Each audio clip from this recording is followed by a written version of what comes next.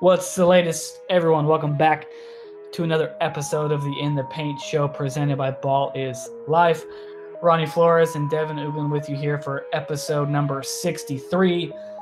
Today, Ronnie, we're going to open with our thoughts on the first two episodes of The Last Dance, which, as we see on Twitter, everyone was excited about and had plenty of hot takes about. Then we're going to move into our thoughts on top high school prospects Jalen Green and Isaiah Todd opting for the G League route instead of going to college. And then we're going to welcome on Rivals national basketball recruiting analyst Eric Bossi to discuss his thoughts on the current state of college basketball recruiting, and even get his thoughts on the Jalen Green, Isaiah Todd decisions.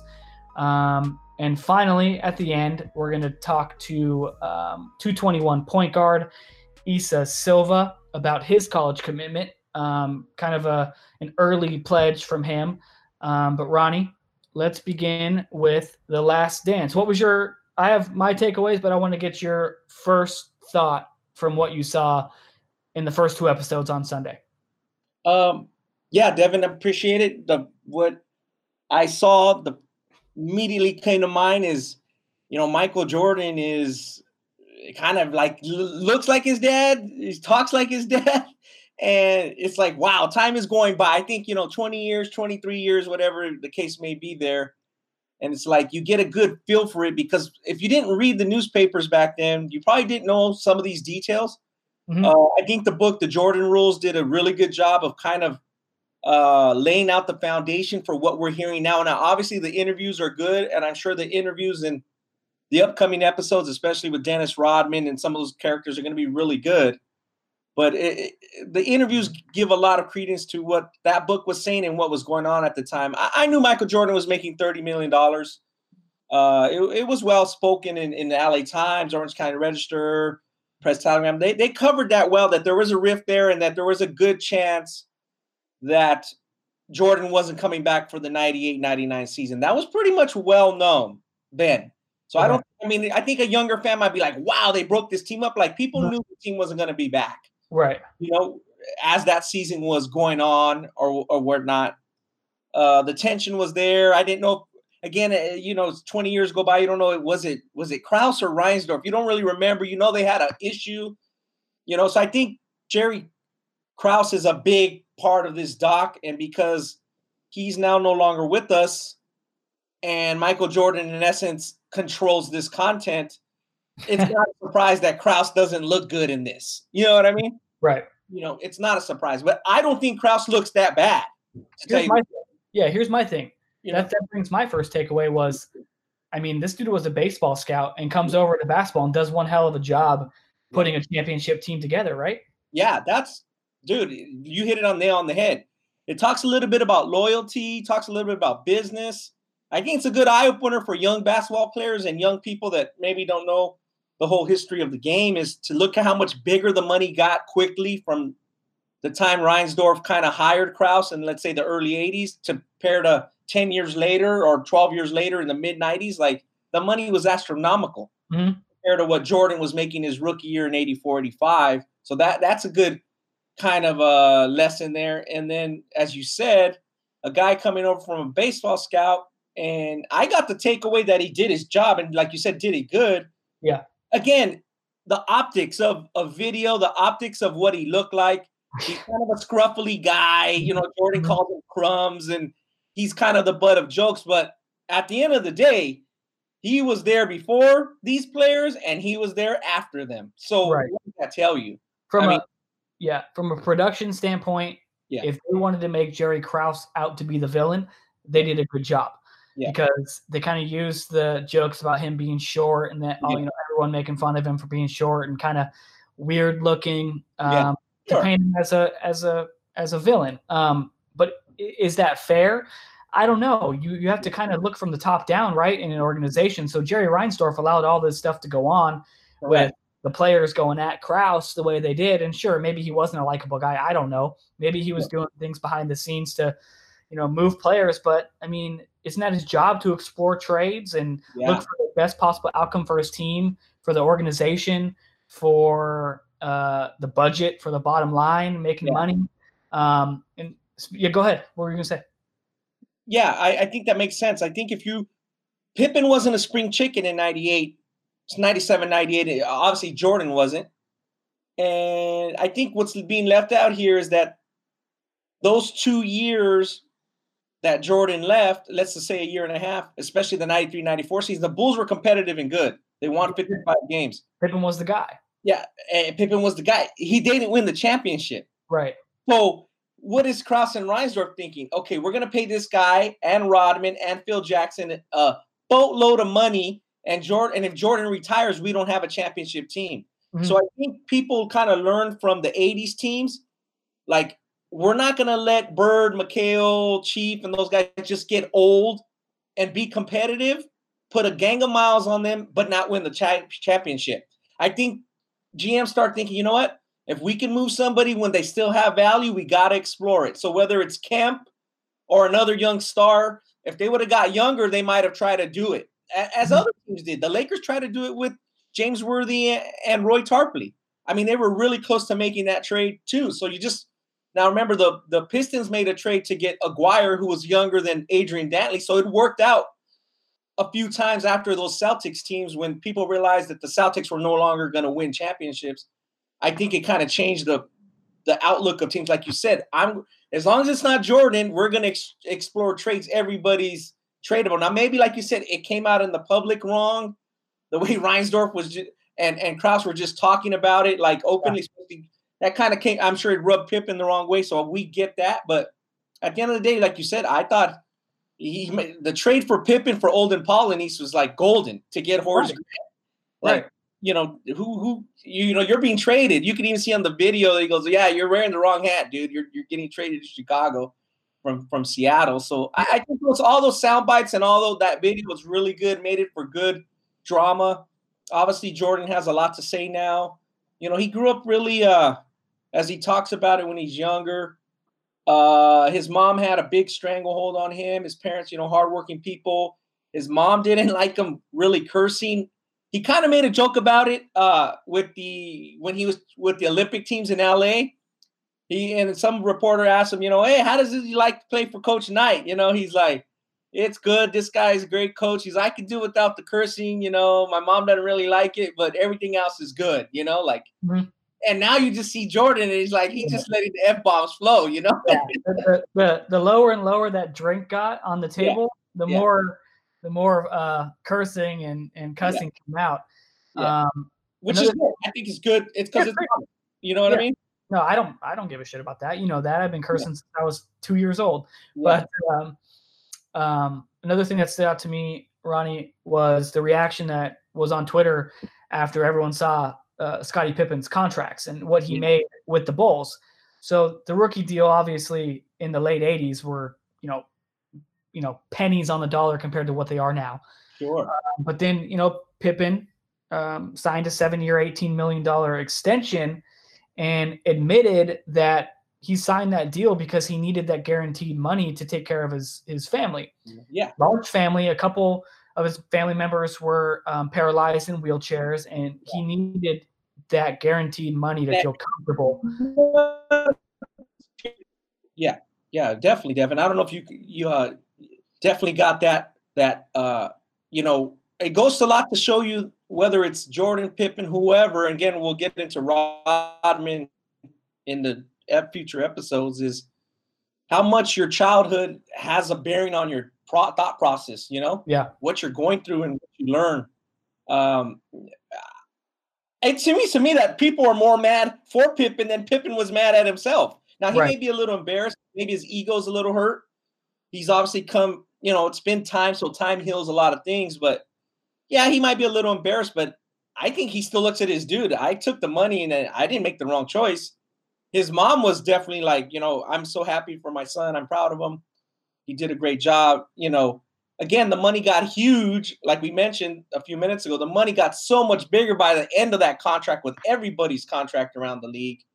Could the Bulls have saved face and restructured? Yeah, but if they weren't going to plan on keeping him after 98, Right. A lot of people killed the Bulls for not Yeah. restructuring the deal. But again, if you take yourself out of Yeah. being a fan of Scottie Pippen or wanting the players to have the money they deserve, which he deserved more money. Don't get me wrong, he definitely deserved more money. Yeah. The Bulls operated under the assumption that they were going to cut him loose after 98. Yeah. And why would we restructure his deal over the last 2 or 3 years if we know that he's not going to be with us for the long term? Yeah. They did what was best for their organization from a financial standpoint. And, they got 6 rings out of Scottie Pippen. And, unfortunately for Pippen, he signed that deal, and Reinsdorf said that he told him not to sign that deal, which was interesting to me as well. Yeah, that was interesting. I think, like you said, those comments were strong, like stood out. And again, back to what you're saying about Krause, if he's going to make a desirable trade, doesn't the trade make more sense that the other team would want to do a deal if Pippen is not having exuberant contract, like a ridiculously big? They're more willing to make a deal. Mm-hmm. So why are they going to give him more money when essentially he's on the trading block? They're trying to deal him. They're not going to give him more money because it's going to lessen his trade value. Yeah, correct. Especially back then when huge money was not normal. Like Michael Jordan was making $30+ million a year, but that was the only guy making that kind of money. Yeah. It's not like now where Mike Conley's making $30 million a year. Yeah, no.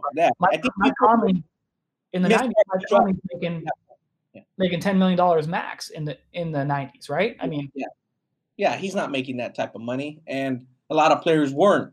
So I think it goes to show that I think when you see the draft and they talk about it, and I think Reinsdorf and Krause are like, dude, we lucked up into this pick. Like, this is going to work for us. They knew it right away, probably within the first month or two of that rookie season.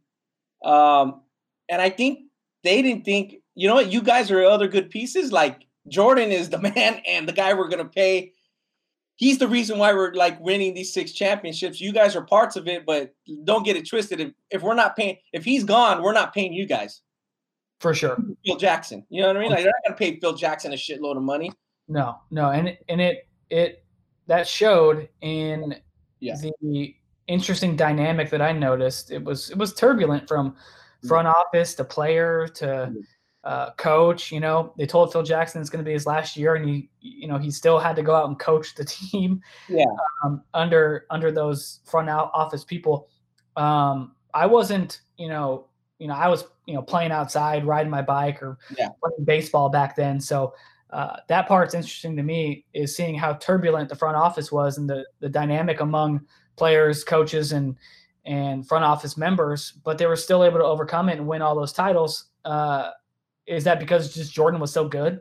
Yeah, I think it's because they're Jordan leading the way, their drive, their inner drive to win for themselves, regardless of their salary, regardless of their contractual status, to put aside the distractions. I think also younger people got to see, and we've talked about it before, Devin, on various pods, is the pressure, how popular these guys were. Especially like Rodman is super popular. Rodman is probably one of the top 5 to 7 popular players of all time. Like, for reasons, basketball and beyond, yes. Yeah, like just beyond the scope of basketball, he's super popular. Yeah. And Jordan is just that big. Like, I think people got an idea for how big this guy is. Like, kids are like, I don't want Christmas. I don't want toys. I want to go see Jordan. Like, yeah, I thought that was funny. World. You know what I mean? Like, how big these guys got in a span of 6 to 8 years or whatever. Basically, from the time of the Dream Team to that 97 season, like, this guy's one of the biggest brands in the world, just himself. So the pressure of that, I think they handled it really well, obviously. And that's Michael Jordan's probably, his domineering ways. Just, hey guys, let's do it my way. Let's do it good. Let's play hard and try to close this thing out right. This is probably our last year. Like you said, that's pretty impressive. Yeah. You'll see a lot of guys tanking that. Many other guys would have tanked that. I think another, thing the production team did well with the drama side of things was kind of setting up Scottie Pippen's story and teasing a potential. I mean, I hope they have a 30 for 30 or some kind of documentary on Scottie Pippen's rise.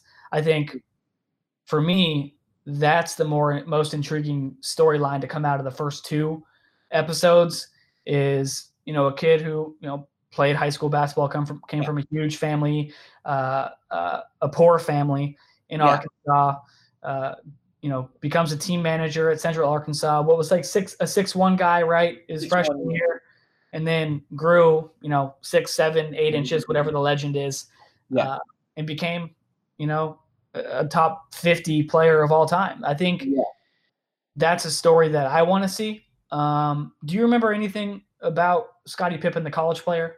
Yeah, I remember they started talking about him a lot in like Sports Illustrated and like various, I don't know, sport magazine or whatever it was. This guy from Central Arkansas is really moving up the charts. Teams are going to have to take a look at him. So in that draft, David Robinson was going to be the number one pick no matter what. And he was sitting out 2 years. Right? Because he was in the Naval Academy, and whoever got the pick was going to wait on him. I mean, he was just that dominant. And then J.R. Reed, who's a freshman at North Carolina, really came on. And people were like, wow, if this guy goes to the draft, he'll be the number 2 pick behind Robinson. So then you had like Armin Gilliam, who was at UNLV, Dennis Hobson, I believe, and then Reggie Williams, who we've talked about just on our last pod with Baltimore Dunbar. He was a senior now at Georgetown, and he was a 4-year great player. So those guys were all in the mix there. But people started talking about Scottie Pippen like in little mock drafts in the LA Times or whatever it was, at that time, Sport or Sporting News magazine. I didn't know too much about him, but I knew he was supposed to be a good prospect and like really coming on. Like, who's this guy from Central Arkansas like? And I guess the Bulls really liked him. Obviously, Krause made those statements like, we really like this guy. And it's funny because the Clippers picked the Clippers, they picked Reggie Williams 4, and then, obviously Seattle picked 4 Chicago. Again, so I remember some people saying, and somebody said it in the documentary, Krause does deserve credit, but he wants too much credit. But like, that's big time stuff right there. Like Seattle, you at the number 5 pick with all these seniors in the draft, not like now, you're more proven commodities. You pick this NAIA player for us, and like, we're going to trade with you. That's pretty ballsy. Like, it really is amazing. And it goes to show how scouting has changed and how NBA draft has changed, where it's more likely a team in that range takes a chance on a younger player who played at a mid to high major program, rather than digging into their scouting department and watching an NAIA player. How many NBA scouts do you think, Ronnie, in the last 15 years have gone to an NAIA game? Not a whole lot, right? Well, I mean, I would think they'd have to get a recommendation from like a Frank Burleson or other guys who have obviously like when Dave Talib was in the high school scouting world, now he's a GM. He's a scout with the Spurs. That unless you're getting a recommendation, I don't think you're like running to NAIA schools. You know what I mean? Like, you got to hear it or see him at a Nike, Skills Academy. Gets invited there or something. It's more one-stop shop. I think there's more one-stop shopping now, obviously.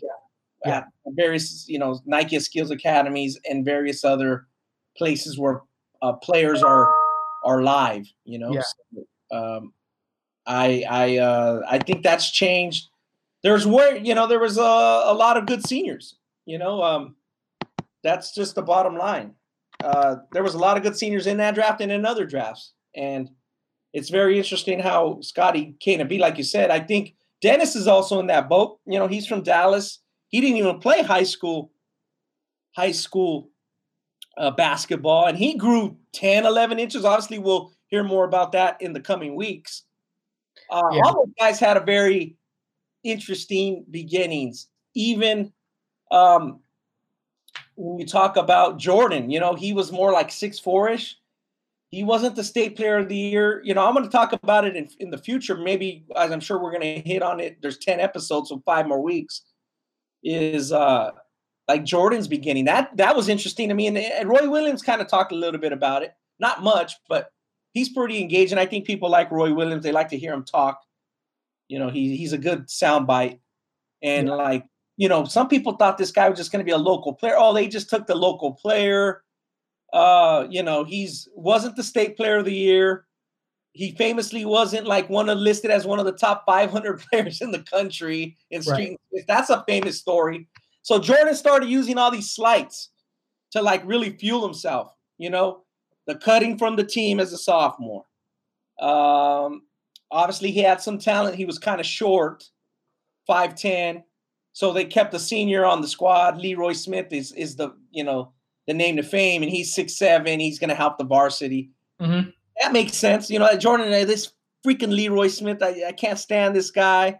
So Jordan goes to hotels and motels and wherever else he signs his name, Leroy Smith, is the kind of obviously to keep people from knowing what room he's in because he's Michael Jordan, but also to kind of remind himself, somebody doesn't like me out there. I'm not wanted. Those kind of slights that Jordan kind of creates, those are interesting to me. That. I know his mother was very happy for him, and like you said, kind of she comes off as religious or kind of very humble, family oriented. Is Jordan scored 30 points in that McDonald's game, and he didn't get the MVP, and his mom was pissed. His mom was pissed. He didn't get the MVP, Devin, when he had the 30 points in the McDonald's game. So again, that's just another thing that fueled his fire. You know what I mean? Who got that MVP award? Adrian Branch, who went to Maryland. He had 24 points. He's on TV now. Yeah. On like ESPN2 or like ESPNU. He's pretty good college player. Yeah. So those little things like that are just very interesting. Yeah. I want to hear more of those. Like, does something else happen in that 98 season that besides the Krause-Reinsdorf thing that really drives Jordan? I guess we'll find out. Maybe it's Dennis Rodman acting crazy or something, and he has to try to control. Who knows? We'll find out. Yeah, we'll find out. It's going to be plenty more episodes to watch in the coming weeks. But speaking of McDonald's All-Americans, Ronnie, we didn't get to see the 2020 edition of the game, but a couple McDonald's All-Americans making some noise recently, Jalen Green and Isaiah Todd, both opting for the G League route over college. Obviously, Isaiah Todd was committed to play at Michigan, decommitted, and that delivered a big blow to Juwan Howard's recruiting class. But Jalen Green was a different story, Ronnie. He never really led on to, who his favorite school was always kind of looking at the college recruitment process as leaving it open to the professional route. Sure. And he took the professional route. And he's a guy who will probably benefit from this revamped G League route, which includes, Ronnie, I read a story from Jonathan Givony from ESPN, who kind of has all the inside scoop on, NBA draft and especially this new G League pathway. Jalen Green's going to make, that $500,000 base salary. Yeah. He has the ability to profit off of name, image, and likeness. And Givony said that there's a 6 to 7 figure shoe deal waiting for Jalen Green. So he could potentially, if it's it's the lowest 7-figure shoe deal possible, he can make $1.5 million a year a year removed from high school playing 20 games. So this G League, it's not the traditional one that, Darius Baisley went through where he played a regular G League schedule. It's more of a professional development program where the team's going to be based out of Southern California. It's going to include, kind of a mentoring program with NBA executives, NBA veteran players, helping these kids, earn life skills, prepare for that 2021 NBA draft. They're going to play 10 to 12 G League games against G League teams. It's not going to count against the G League standings. They're going to play against NBA academies from across the world. They're going to play against 4 national teams from across the world. And they have opportunities to make money by attending community events and attending the life skills programs presented by the G League. So, if you look at it that way, and the top 5 to 10 prospects in the country can go make, $500K guaranteed and potentially more with shoe deals and endorsements, it's an intriguing route for top high school prospects. What are your thoughts on it, Ronnie? Yeah, my initial thought is that, as you said, intriguing and it financially makes sense. I think that does for Jalen Green, Yeah. for him, and his dynamic. What do you call it? Maybe his markability. Yep. I'm not sure every kid is like that, especially in this 220 class. Obviously, he plays the position that people want to see, high flying type of player. Has the nice smile, can talk pretty well, has a nice story. I think it works for him. And like you said, if there's a high 6-figure or 7-figure shoe deal, it's almost a no-brainer, especially in the light, Devin. We don't exactly know how this 220, 221 college season is going to go. Sure. Is it going to be later? Is it going to be shorter? Is there going to be no fans? At all? Yeah, I mean, at this route, Jalen Green looks smart. In terms of that. No doubt. You just don't know the future, and we're going to talk a little bit about that maybe with our guest Eric Bossi coming up. But obviously this is kind of like the brainchild of Sharif Abdul-Rahim and Rod Strickland, who kind of working with in this G League to they kind of made the point that they want to see high level development if they're not in college here in the States. Like, why does a kid have to go to Australia or another foreign land or foreign league to kind of get top-notch training to kind of have a pathway to the NBA? So I think it's a trial, and it's a good start or a good kid to trial with, to tell you the truth. Yeah. Because that initial G League pathway they set up was the base salary was $125,000, and they went back and realized that they, like RJ Hampton went to Australia, LaMelo Ball went to Australia, and they were like, why are they going to Australia if we have this, G League here that could serve as a minor league in a way to get to the NBA? And they realized that $125,000 didn't come close to what they were offering in Australia, which was, around that $500,000 range. So like you said, they upped the money. They went back, they revisited, see how they could get better. They upped the money, put in more of a development team that features high school guys who feel comfortable playing together. And I think from what I read, they reached out to Evan Mobley, they reached out to Terrence Clark, but both of those guys opted to go to their respective college choices of USC and Kentucky. But like you said, they're offering more guys. Yeah, I would think they would want to get an they're testing 220 more of the high school guys in 220. Yeah. But like you said, I think it makes a lot of sense for a guy like Jalen Green because of his marketability, because of the position he plays, and how his game kind of fits and translates to the modern NBA more so than an Evan Mobley. Who's a big man, still developing offensive skills. Obviously, Evan Mobley is one of the best defensive big mans in the country, and is going to be a huge college player if and when the college season begins.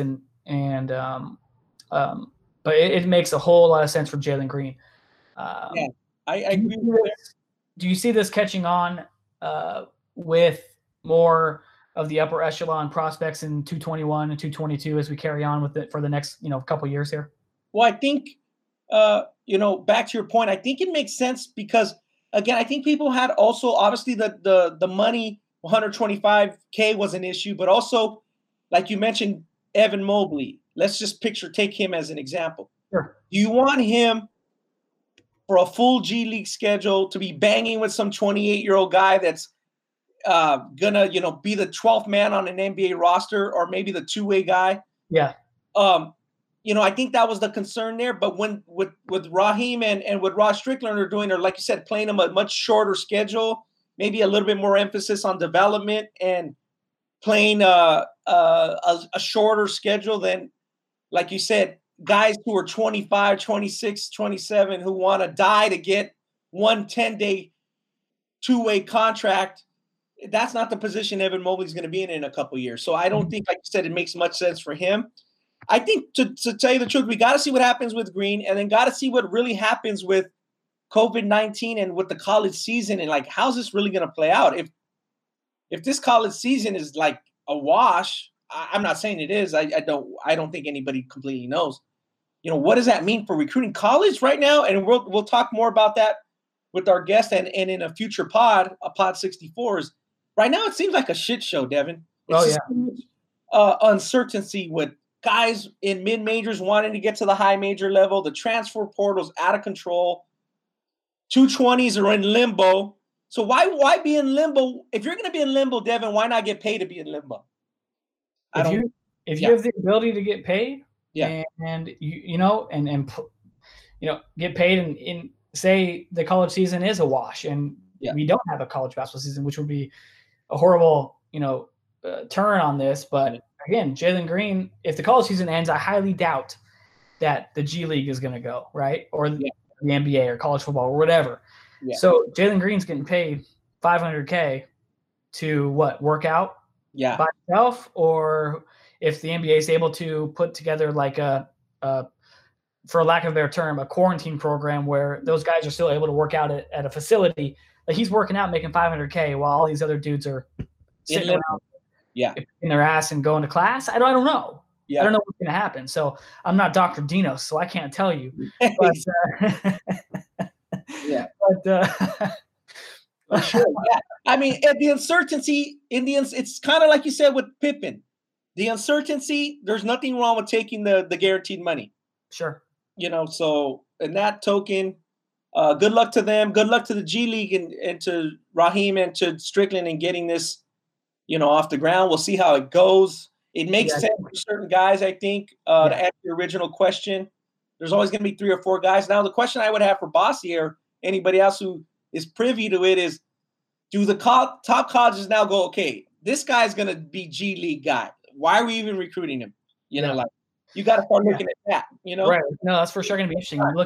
You look at Jalen Green, he wasn't really considering those blue blood traditional programs like a Duke or North Carolina or Kentucky.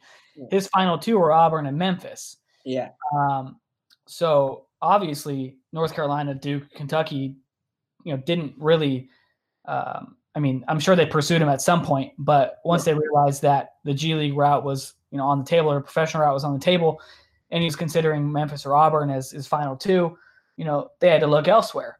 But it's going to be interesting to see like those top level guys in 221, like who's coming to my mind? Chet Holmgren, who's another top 221 guy, Paolo Banchero, or Jonathan Kuminga, guys like that. Patrick Baldwin. Yeah, Patrick Baldwin. If their recruitments kind of shift and change, and that's what we're going to talk about with Bossy, is how this, G League route and how they are kind of targeting, the NBA is kind of targeting these top level prospects to be guys who come in and usher in this new wave. If this is going to be like, okay, so North Carolina is going to take a shot on a top 25 guy and, shift their recruiting standpoint from top 5 guy to a top 20 to top 30 guy. Who knows? It's going to be interesting to see. But again, I think you're right with, this, it's going to work for a guy like Jalen Green. And I think if it does catch on, there's going to be hits and misses, just like there are hits and misses with the one and done. Yeah. Kevin Garnett, Kobe Bryant hits, Eddie Curry miss. Yeah. Who else was a miss? Jonathan Bender got hurt, miss. Yeah. There's plenty of misses. But yeah, it's going to be interesting to see how this impacts the recruiting landscape, especially at the blue blood level, who, which teams are used to getting, guys who are one and done, like a Calipari. His turnover rate at Kentucky is insane, with guys coming in and moving out and then him just reloading. I don't think it's going to be like that anymore. What do you think? Yeah, I think if they lose 2 or 3 top guys per year that they were getting, you definitely have to look at getting, maybe a guy who wasn't your first choice, quote unquote, to begin with. So it could change the landscape of college a little bit, only because the top guys kind of decide where the next tier go. Yeah. Right? If I'm college, Joe Blow College, I'm looking at Jalen Green before Isaiah Todd. That's just being honest. I think most people would agree with that. If I can get Jalen Green, I'm getting him before Isaiah Todd. So if I don't get Green, then I'm going after Todd. And then if I have a guy who seems to be more engaged in going to my college than Todd, and they're about the same ability, I'm going after that other guy. If I think Todd might waver and say, he might go pro, or, his family's not as well off as the other kid's family, or he's not in as good academically, I'm going to go for the other guy. I'm going to go for Zaire Williams because he may more opt to go to college. So, I could see that. Again, if you have a chance to recruit the green Evan Mobley, you're going to have to do it regardless. Yeah. Get started. But the next tier guys, you can go all kind of different routes. You know what I mean? Yeah. And to what we said about David Robinson, the Spur, and we met Hakeem. I think you heard the GMs and the owner say, no matter what, Hakeem was going number one. But after that, you can go in different ways. Same thing with David Robinson, and same thing with Green and Mobley. Yeah, I think Eric Bossi just popped in, national basketball recruiting analyst at Rivals.com. Eric, did we got you? Yeah, I'm here. Hey, thanks so much for joining us, man. We appreciate you. How you doing in this this uncertain time? Struggling to get back on the court or what? Yeah, like everyone else, missing basketball and just doing what I can to stay busy, and finding out more than anything how hard things like 8th grade math are. It's really what struggling with that. I've got two daughters. I got an 8th grader and a 1st grader that are at home. The 1st grader schoolwork is pretty manageable. The 8th graders is starting to get hard, but at least I'm getting to read The Hobbit for about the 9 minutes time. Yeah, math was the reason why I chose to go the journalism path, because I couldn't pass a class for the life of me. But Eric, we were just talking about Jalen Green and Isaiah Todd, choosing that G League route over college. What we want to know from you, or what your thoughts are, do you think that this catches on with future classes and the top players in those future classes, or are they going to wait out and see how it works for Jalen and Isaiah before they start, seriously considering this as a route? Yeah, I think yes and yes.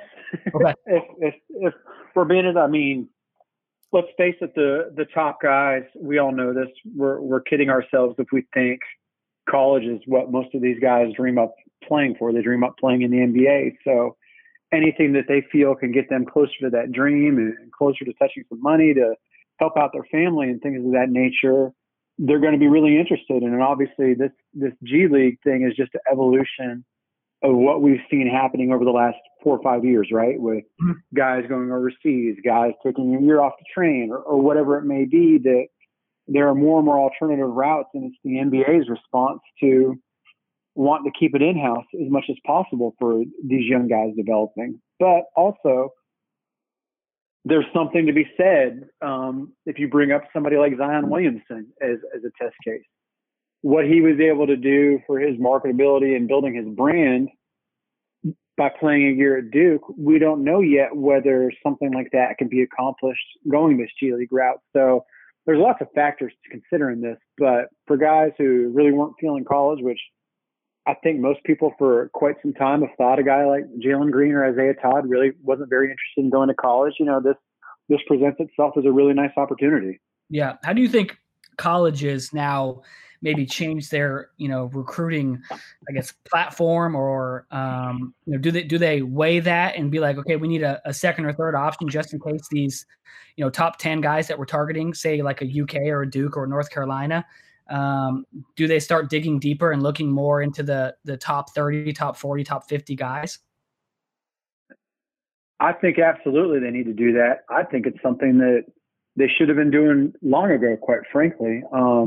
One and done has been nice. It brings lots of hype to the program, and you can certainly be competitive, but it's awfully tough to win a national championship or even make a Final Four relying on one and done guys every year. And I think that's being proven with things. And eventually, whether it's 2022 or I think actually most likely 2024 when the collective bargaining agreement changes, eventually it's not just going to be a G League path that's open. Eventually the NBA is going to open things back up to take guys out of high school, unless this G League thing just totally takes off and everyone's cool with that.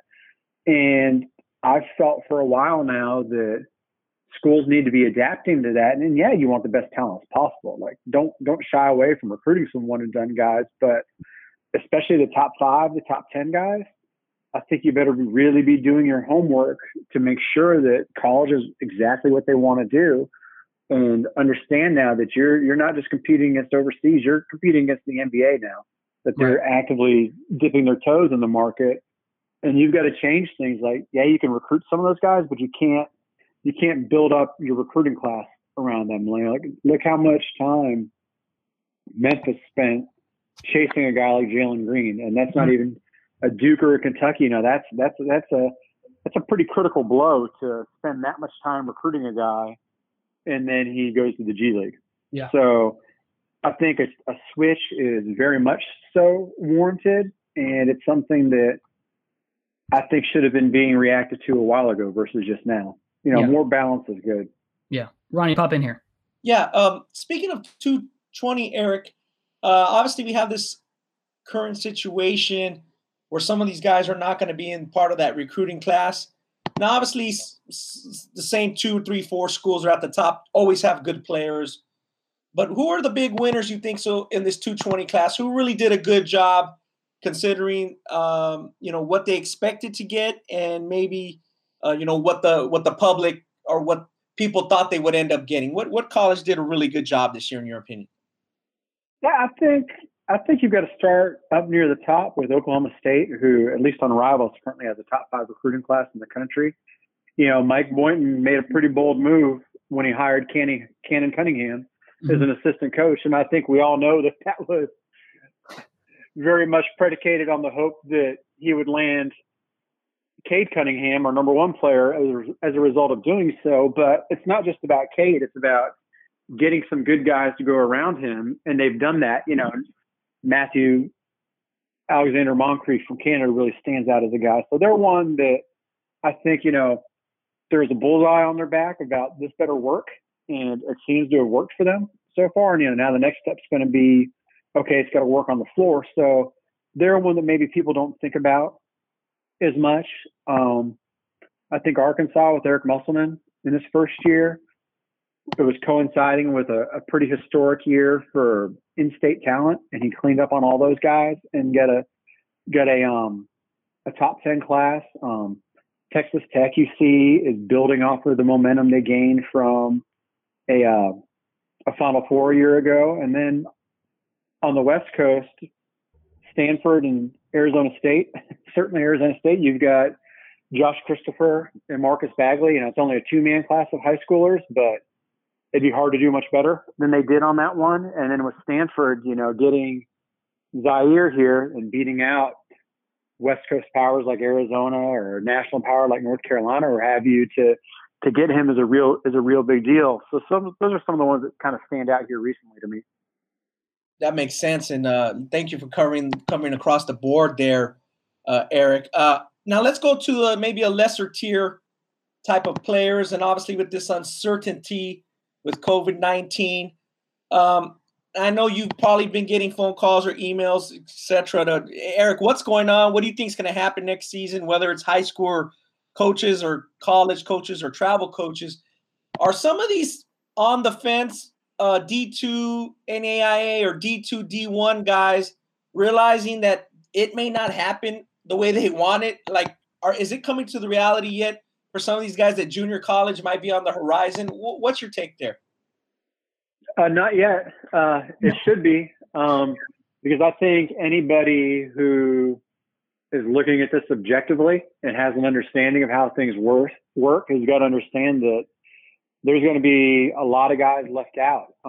There's a lot of guys who are transferring right now that are going to be left with no place to go, quite frankly. You look at some of these transfers and you see a guy who averaged maybe 3 points and 3 rebounds a game at a low major school as a sophomore. Where the heck does he think he's going? What does he think his market is? You know what I mean? And if you're an unsigned senior right now, if you've got somewhere that loves you, maybe it's not quite the level you were hoping for, but if you've got somewhere that loves you and has room for you, you need to be jumping on that, because here's what's about to happen. I know you guys are aware of, on May 20th, they're going to be voting about the one-time exception rule for college transfers. Yep. And it's sounding more than likely that that's going to go through. When that goes through, we're going to see another tidal wave of transfers hit. It's just what it's going to be. And most schools that have openings left still and there aren't really that many that have anything left to begin with. Anyone has something left then, they're gonna lean on guys that they have a book, a resume of playing against college competition, and schools are going to lean towards those guys over unproven high school guys. So we're absolutely going to have a lot of guys that are either going to end up having to go Division II or Division III or NAIA or whatever, or go to junior college, especially guys who are qualifiers that normally don't go the junior college route.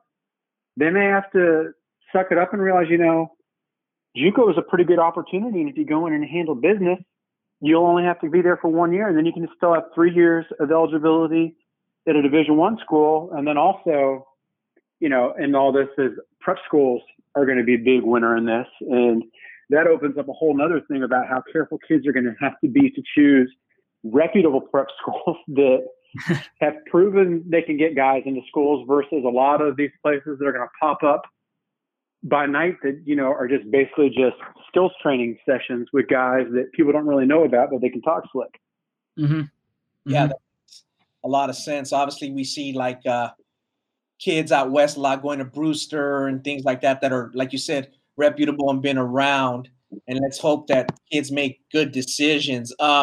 Eric, now looking forward, let's assume that there's a college season or some version of a college season in 220-221.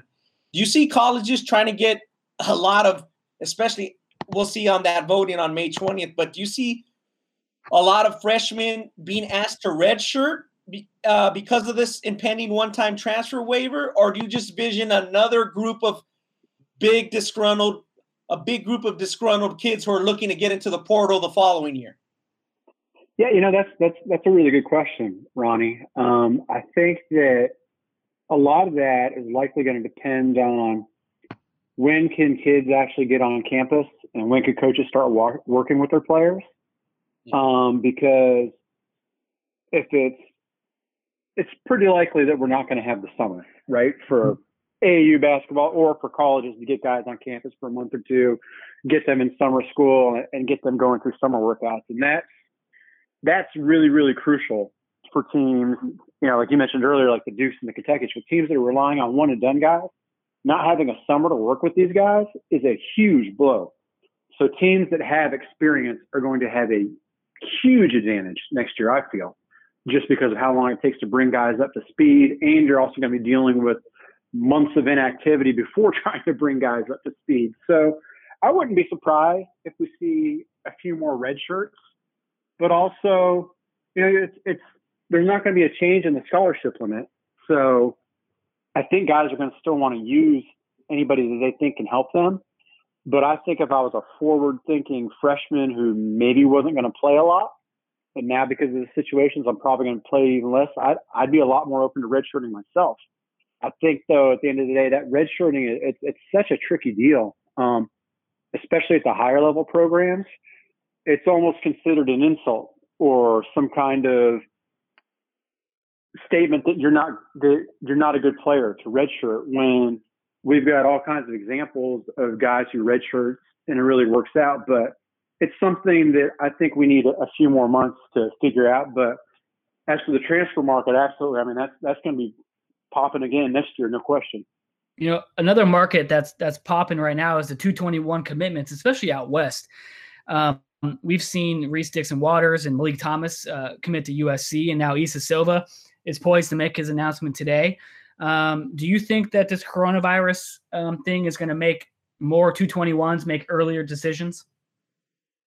I don't know if it's going to make them make earlier decisions, and I've actually been a little bit surprised by how many early decisions. Like you say, you got Issa deciding to sit today.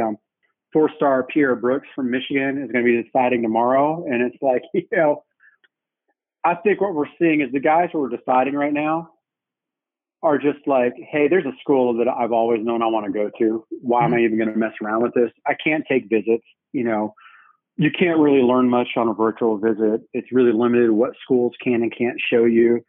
And at the end of the day, I don't know how many guys who are still in high school are going to make a pick based strictly off of virtual visits when they can't be there to see people and get to know them a little bit. So it doesn't surprise me. You see, with Dixon Waters and Malik Thompson. They're picking schools that are local and very familiar to them.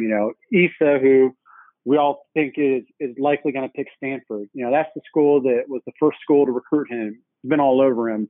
A kid like Pierre Brooks, if he goes to Michigan State or Michigan or Xavier, they're all schools that are right there close to him that he's got a ton of personal experience with. So maybe not as much a bunch more early decisions, but I think it's going to regionalize recruitment more than we've ever seen before. Typically kids are generally going to stay closer to home versus leaving. There's exceptions to everything, obviously, but I think in this 2021 class, more than ever, man, you better hope that you've got a good class of players locally, and you better hope that you've been working them hard early, because I don't think quite as many guys are going to be looking to roam. That totally makes sense, Eric. And I actually it would probably be a good thing for a lot of colleges if things became a little more regionalized. I think there's less misses and less, factors for why kids may not live up to snuff if they're a little more regionalized. So I agree with you there. Obviously we have a lot of takes, just like the Michael Jordan Last Dance documentary. Everybody's an expert. Everybody has a quick reaction. Now, obviously, when this Jalen Green announcement was made, some said, "Hey, the NCAA is done, hooray!" And you hear all you see and read all these things on social media. Kind of like the beginning of the end for college hoops as we know it. We know it's a bit of an overreaction. I'm thinking you probably agree with that. But on a scale of 1 to 10, and 10 being a huge overreaction, how much of that is an overreaction? The Green announcement? Probably about a 17. Yeah.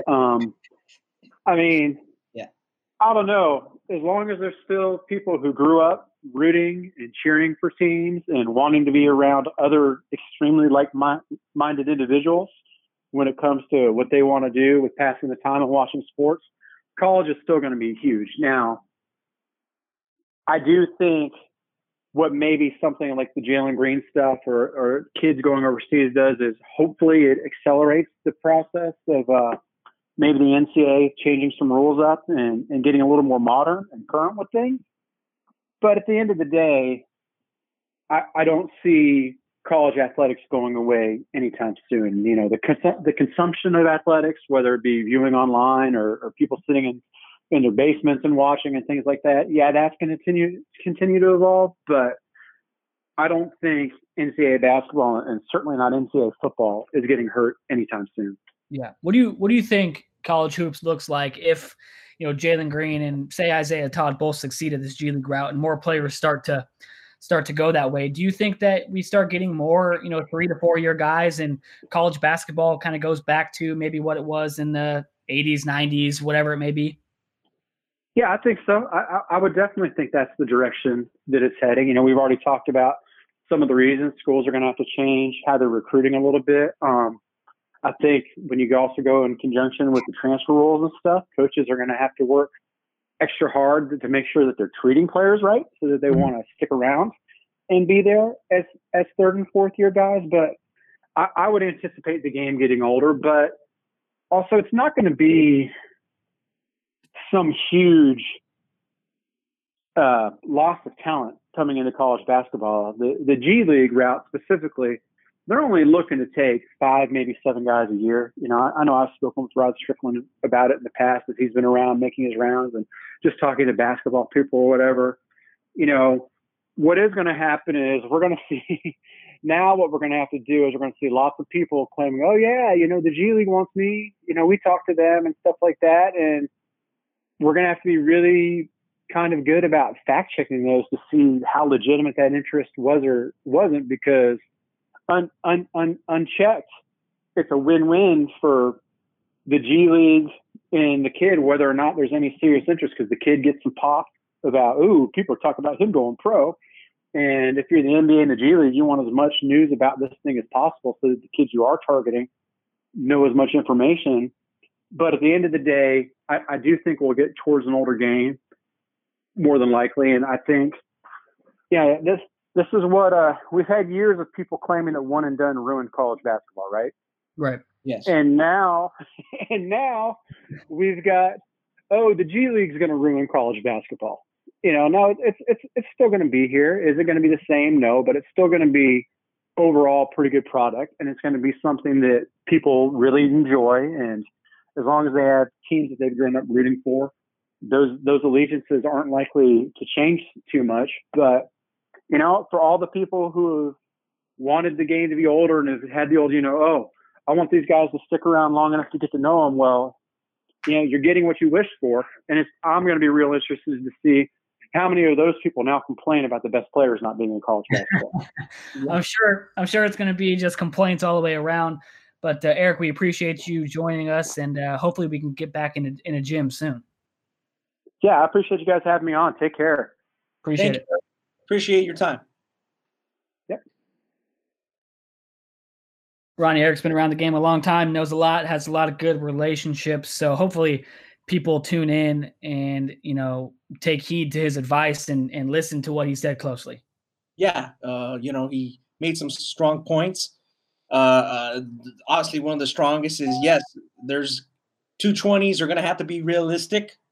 If you have a late offer here, it's getting pretty late in the game, Devin. You got to take it. And don't have your ego so involved that if they ask you to redshirt, that it may be a good idea for you. Especially how about if the season is short, Devin, or played in without fans. I wouldn't mind redshirting if I thought I was only going to realistically average 5 points a game. Yeah. Come back in 222 and maybe I average 10 points a game and my parents can actually see me fucking play. Yeah. If this one-time transfer thing hits and it's a free transfer without sitting, you redshirt, then you fucking bolt and get out of there. I mean, the only guy who can watch me this year is Dr. Dinos. How do you know? You know what I mean?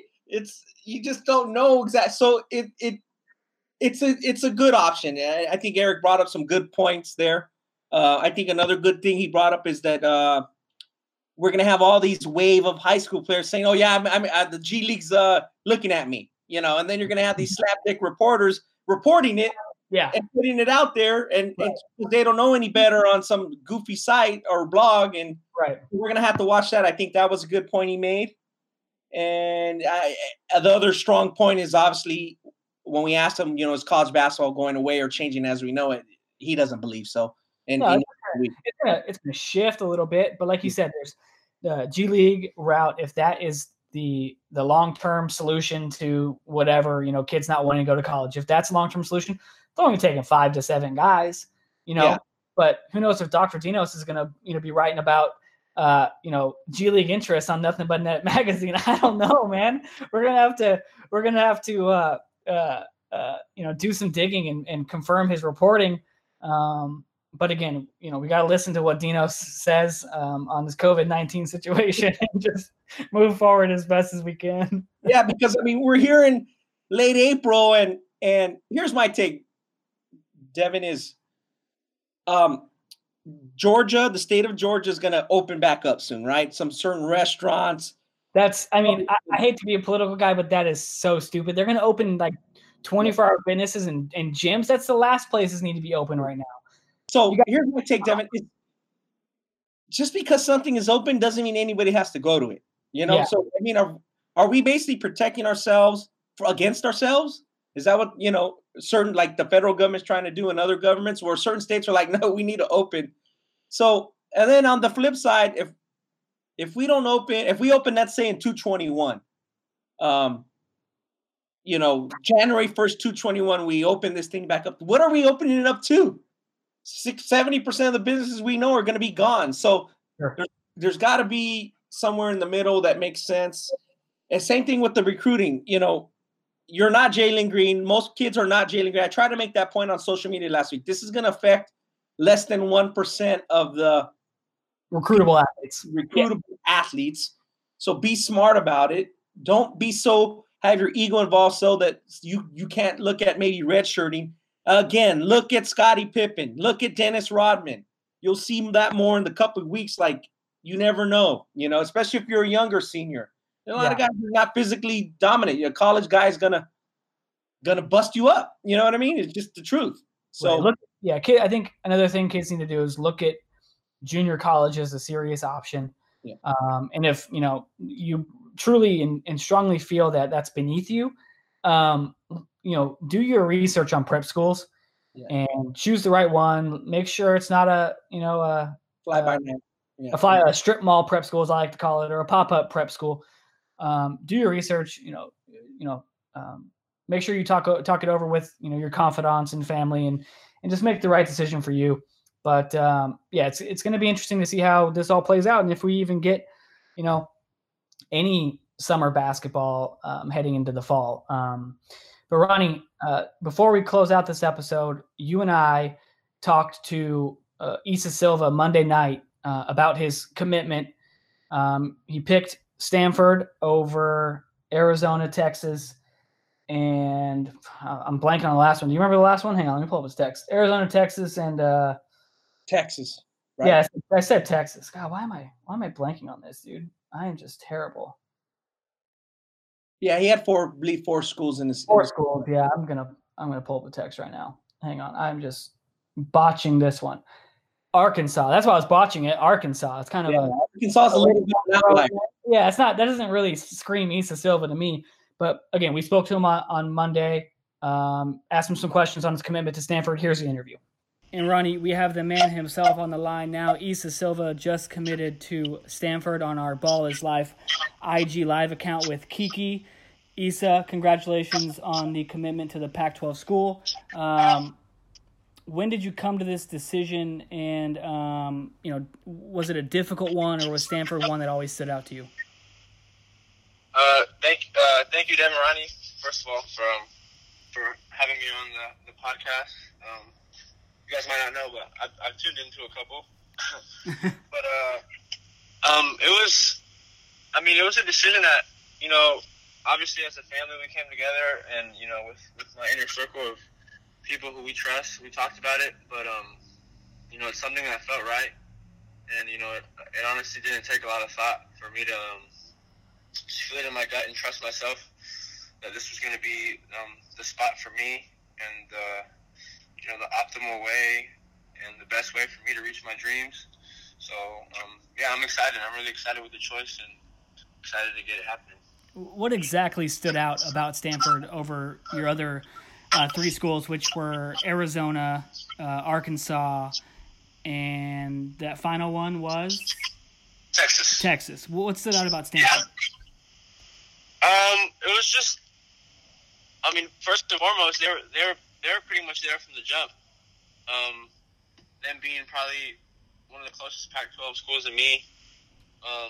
They've kind of had an eye for a while now. So just building a relationship with all the coaches, I think, from, like I was saying, like the video coordinators to the, the managers to the players, like it's just like a family environment. So that really helped a lot in the decision making. And then just their vision for me, I think, was one I might not get at another school, and that's them, me being the face and helping change the culture in a place like Stanford, which is the best university in the world, and to be able to be the face of the basketball program and change that. That was every person on staff had that vision for me. So from the head coach down, so that meant a lot to me. Ronnie, hop in here. Issa, we appreciate you listening to the podcast here and there. We've obviously watched you play, over the course of the last couple of years, and obviously you're going to be a table setter. Your passing is going to translate. But what part of your game do you see that maybe is a little bit underrated that you're going to bring to the table, or that people are going to be surprised about? For sure. Me and Devin always joke about it. He said he's gonna go under screens, but honestly, I think I just have to do a good job of mixing in my shooting ability with running the team and being the man who sets people up and make plays and shooting consistently that way. But I think playing off the ball, I can shoot the ball pretty well. So just trying to find that balance and just showing people like how capable of a shooter I am, and how I can play on and off the ball, and I think that's just going to help me in the long run, and trying to become a high level NBA player and high level college player. That's going to help a team win, and I think that's the next step. So me and my dad have just been working on that, just staying real consistent and disciplined. I think as you're out on the circuit, and especially once you come back to high school, you pick up a lot of bad habits just because you might have certain things that the other kids don't have. So, I'm excited to show people that part of my game and just show them how versatile I can be. And, I'm glad my shit talking motivated you to get that shot better. I'm very happy I was able to do that.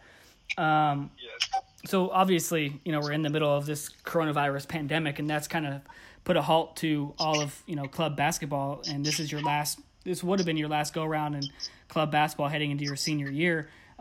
Did that accelerate your decision process because you weren't going to be able to be on that circuit for another year, or was Stanford always the choice? It did force the conversation upon us and the family and my trainer and ATOP. Like it forced us to talk about it.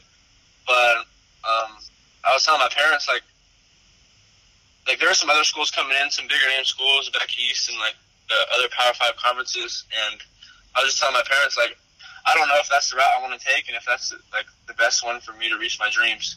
So I couldn't see another school getting in the mix and just pitching the same thing that Stanford did and giving me the best opportunity like they have. But it definitely forced me to think about it more. Mm-hmm. But yeah. Ronnie, what else you got? Issa, obviously you're super excited for this and for the next level. Is this a bigger relief at this point? Like just because of all the stuff's going on, you're happy to be close to home. Is the whole feeling more of a relief, or you just feel more excited because I'm going to fulfill one of my dreams. I'm going to a big time school. And I'm going to get a good education. I think it's a step, as I like to call it. Like, I try to be pretty self-compassionate with myself. Like, I work pretty hard to, be a player and, play at a high major school. So in that sense, I'm really excited. But, in the end, it's just another step closer in my journey as a basketball player.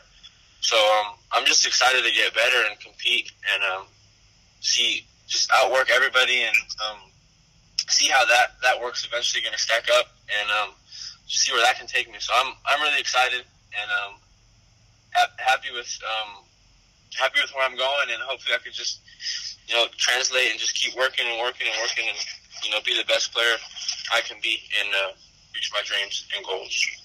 There's limited access to gyms right now or whatnot.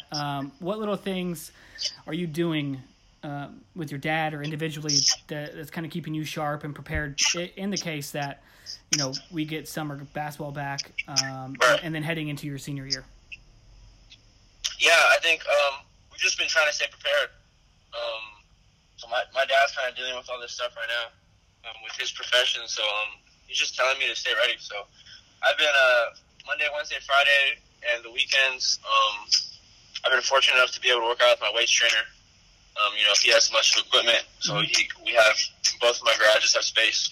So we're just going to try a little weight after the season, and then every other day I work out with my skills trainer, Sean, and pretty much every day me and my dad have been doing the same floater and shooting routine. So we've just been hammering in the fundamentals. And I think that's an important part that this time can help teach us is what's really important about the game. Mm-hmm. Just watching a lot of film, just being on Synergy and seeing college players and NBA players and seeing the steps they have and the things they have that I don't have yet and that I'm going to develop. And that's been good too. Just a lot of time for film. Who are you studying the most right now? College or NBA? Both. College, I watch a lot of Payne Pritchard. I watch Stanford stuff, watching their offense and just how Ty Terry, how they used him and utilized him in the pick and roll. Nico Mannion. NBA-wise, I've been watching Luka. Pick and roll reads with Trae Young. Just different off-ball actions with like old Steph and Clay. Just how they move without the ball. So just a little bit of everybody. Nice. To close this out, Issa, if you're speaking to a group of Stanford basketball fans, describe what kind of player they're getting in Issa Silva. I'd say a creative player who's going to make plays, whether that's getting a deflection or making a nice pass or getting a steal and layup or a 3-point shot. Just someone who's like creatively going to express himself on the basketball court, and in doing so, he's going to compete and just try to win every game and outwork any player in college basketball. It's like poetry in motion. Issa Silva, we appreciate the time, man. Congratulations on your commitment, and we're wishing the best for you in the future. Look, thank you guys. Hope all is well, and hopefully I'll see you guys soon at some camps this summer. Hopefully. Thank you, sir. The Skill Summit might still be going, but we don't know. Well, I'll let you know. Yeah, I need to go. All right. I need that Hoops by Ugly t-shirt. Let's make it happen. All right, man. All right, guys. Thank Later. you so much. Yeah, stay safe. Devin, as you can see, Issa's a really well-spoken guy, has very articulate. It's not a surprise that he chooses Stanford just based on location, based on academics, and based on his academic standing and what he brings to a program. I think he brings a lot to them. They obviously had a strong 220 class, and they're off to a good start in 221.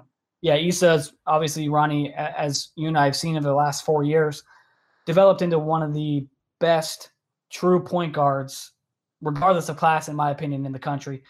Big-time passer, high IQ on and off the court, becoming, Issa and I always joke with each other, as you guys heard in that interview, when I'm using air quotes, when I coached in the Bay versus LA game with Keith Wilkinson, our whole idea and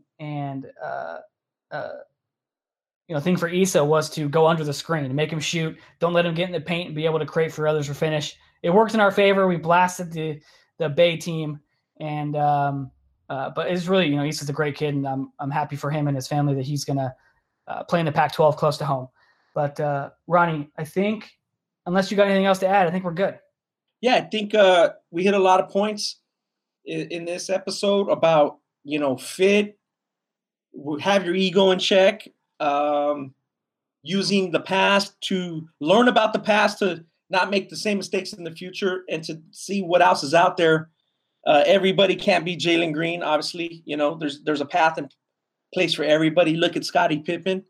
I think our guest Eric Bossi made some strong points about, maybe college goes back a little bit to the way it was, where guys stick around 2-3 seasons, you build affinity for them.